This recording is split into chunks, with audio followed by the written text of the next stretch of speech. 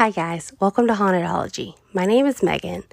I'm your host, and along with my mom, who is your co-host, we tell you stories every week that are of hauntings or paranormal activity in different cities or a city in America and eventually the rest of the world. It is our belief that every city has a story to tell, and it's our job to tell it. So we thank you guys for listening, and we can't wait to dive into this week's episode. So let's go.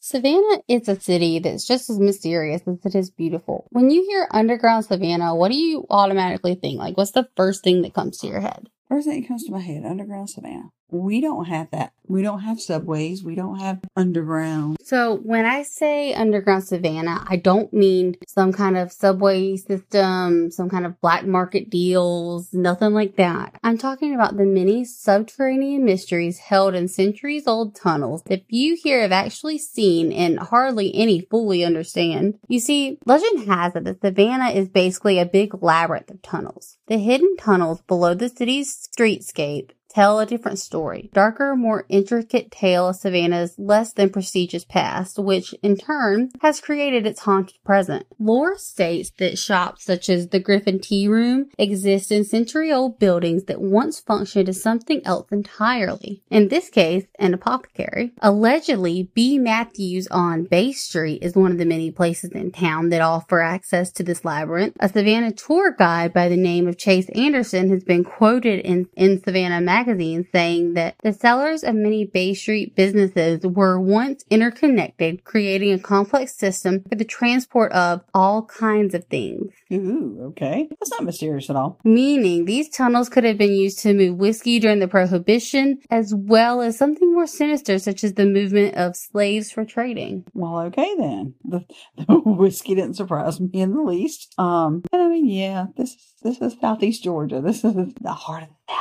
So okay, I get the slave trading, but ew. How terrible. What about maybe dead bodies during the yellow fever epidemic? Bigger ooh. I mean, this slave trading is just emotionally disturbing. While unfortunate, it is part of Savannah's history, whether we like it or not. Vestiges of the unsavory aspects of Savannah's history still linger today. Savannah's early residents sold slaves every first Tuesday of every month in Wright Square. In the meantime, they were confined in slave yards off of Johnson Square, under the northwest corner of Ellis Square, and in the Kluski Embankment stores. If you start asking around, it is said that you're most likely to be told to keep moving because there's nothing to see.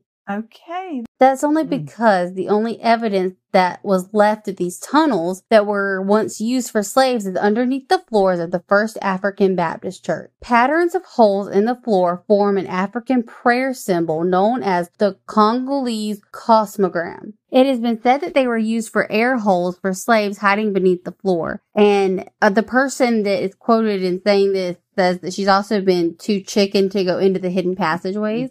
And they wouldn't let you in anyways. Anything underground is said to be off limits due to, air quotes, safety reasons. Which, I mean, is a pretty good reason by now at this point in time, if you ask me. I mean, they're centuries-old tunnels, but still, if they're holding up and our city's still not collapsing in on itself, why can't we go under it? Well, I definitely understand that. You have people who don't have common sense to go through them with their hands to themselves. People who would think that you can get away from the tour, I can go my own way, stupid stuff. Like the ones we were talking about earlier today, you have to tell them to open the package before you cook it. Good idea. Those idiots be doing all kind of stuff down there. That's true. So in an effort to save lawsuits, I'm sure the city's probably correct in that. But I'm also like this person that would be a little too chicken to go down those passages anyway. I might go down with the tour guide. Oh, heck to the no. No.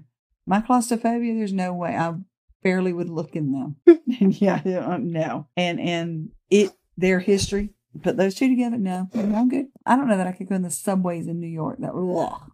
I couldn't stand that. An enclosure would just, no.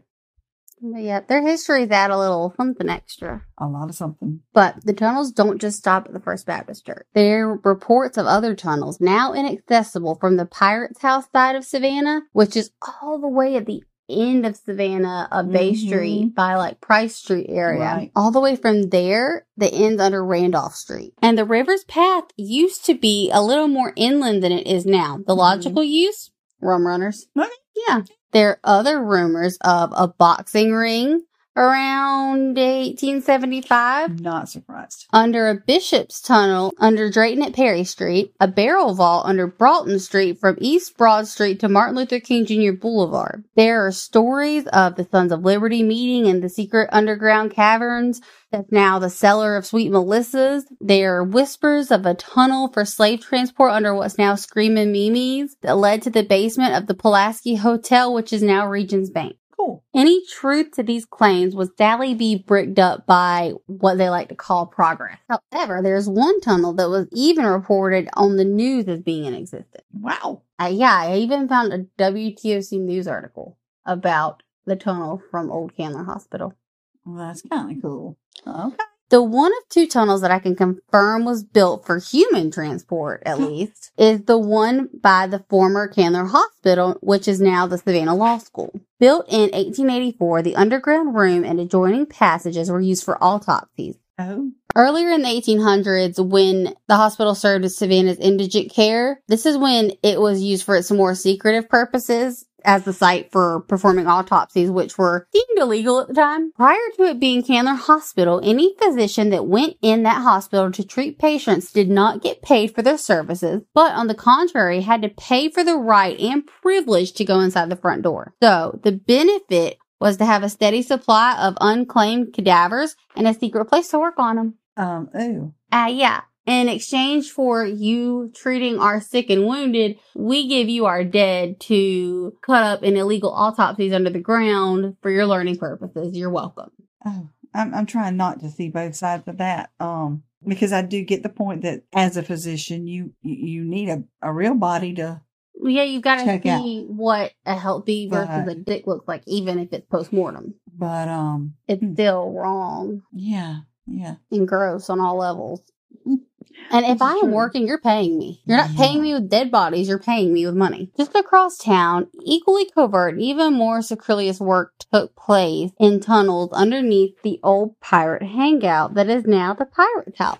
They actually shanghaied many people who came into this establishment, or so it's been said. Everyone that came into the building, unfortunately, did not leave the way they came in. Sometimes they were unfortunately taken out through a rum cellar, into a tunnel, and out to sea. And those weren't even the least fortunate people who might have found their way into several of the tunnels under much of Savannah's historic district. Another tunnel actually went out to a cemetery that was built in the early 1800s and was coincidentally around when the yellow fever struck. And in full use. Ew. One less talked about part of the tunnel system is that which originates in Factor's Walk. So if you're from Savannah and don't know what it is, it's the creepy alleyway you have to pass to get down onto River Street by way of the historic steps of death, because they are literally like at a 90-degree angle. Yeah. And you better watch your step. True. Factor's Walk remains one of the least discussed locations in the city, although it shouldn't be. Those who were enslaved were brought into Savannah by being led into the buildings of River Street. Behind those buildings lay Factor's Walk, now home to the many sealed-off tunnels that would have descended under Bay Street and into the basements of those buildings. Basements like the buildings of Moon River Brewing Company, which is now regarded as one of the most paranormally active locations in the city, where the spirits are sinister and often sometimes violent. But at Factor's Walk, the ghosts are no less quiet, which can be expected as thousands of people were separated from their families and forced into slavery at this location. Makes sense. For the brave souls who still wander down that way, the heavy wooden doors that once opened to the dark tunnels beneath the street harken back to the 1700s, dark shadows that have been seen darting in and out, and sometimes even follow the living to wherever they may go next. I've been there several times, and I've never had that, thank goodness. But only gone during the day. Yeah.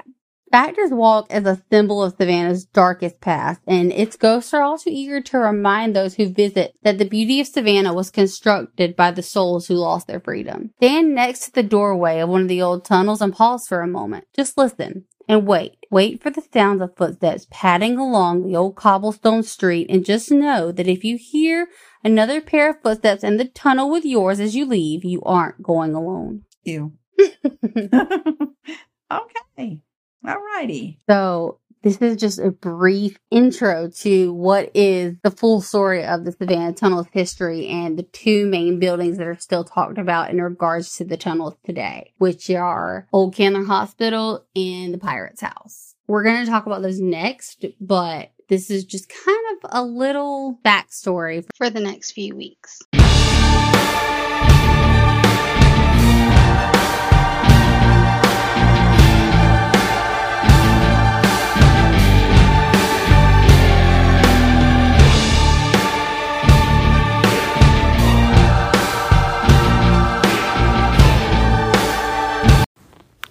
Thank you guys so much for listening to this episode. I do all of the writing and compiling of all the different stories myself, and it means a lot that you guys will sit here and listen to what I have to say. If you would like to reach out to me on social media, you can go to Instagram and go to @Megan Noel Podcasts. So MEGANNOEL Podcasts, or my personal Instagram @TheMeganNoel.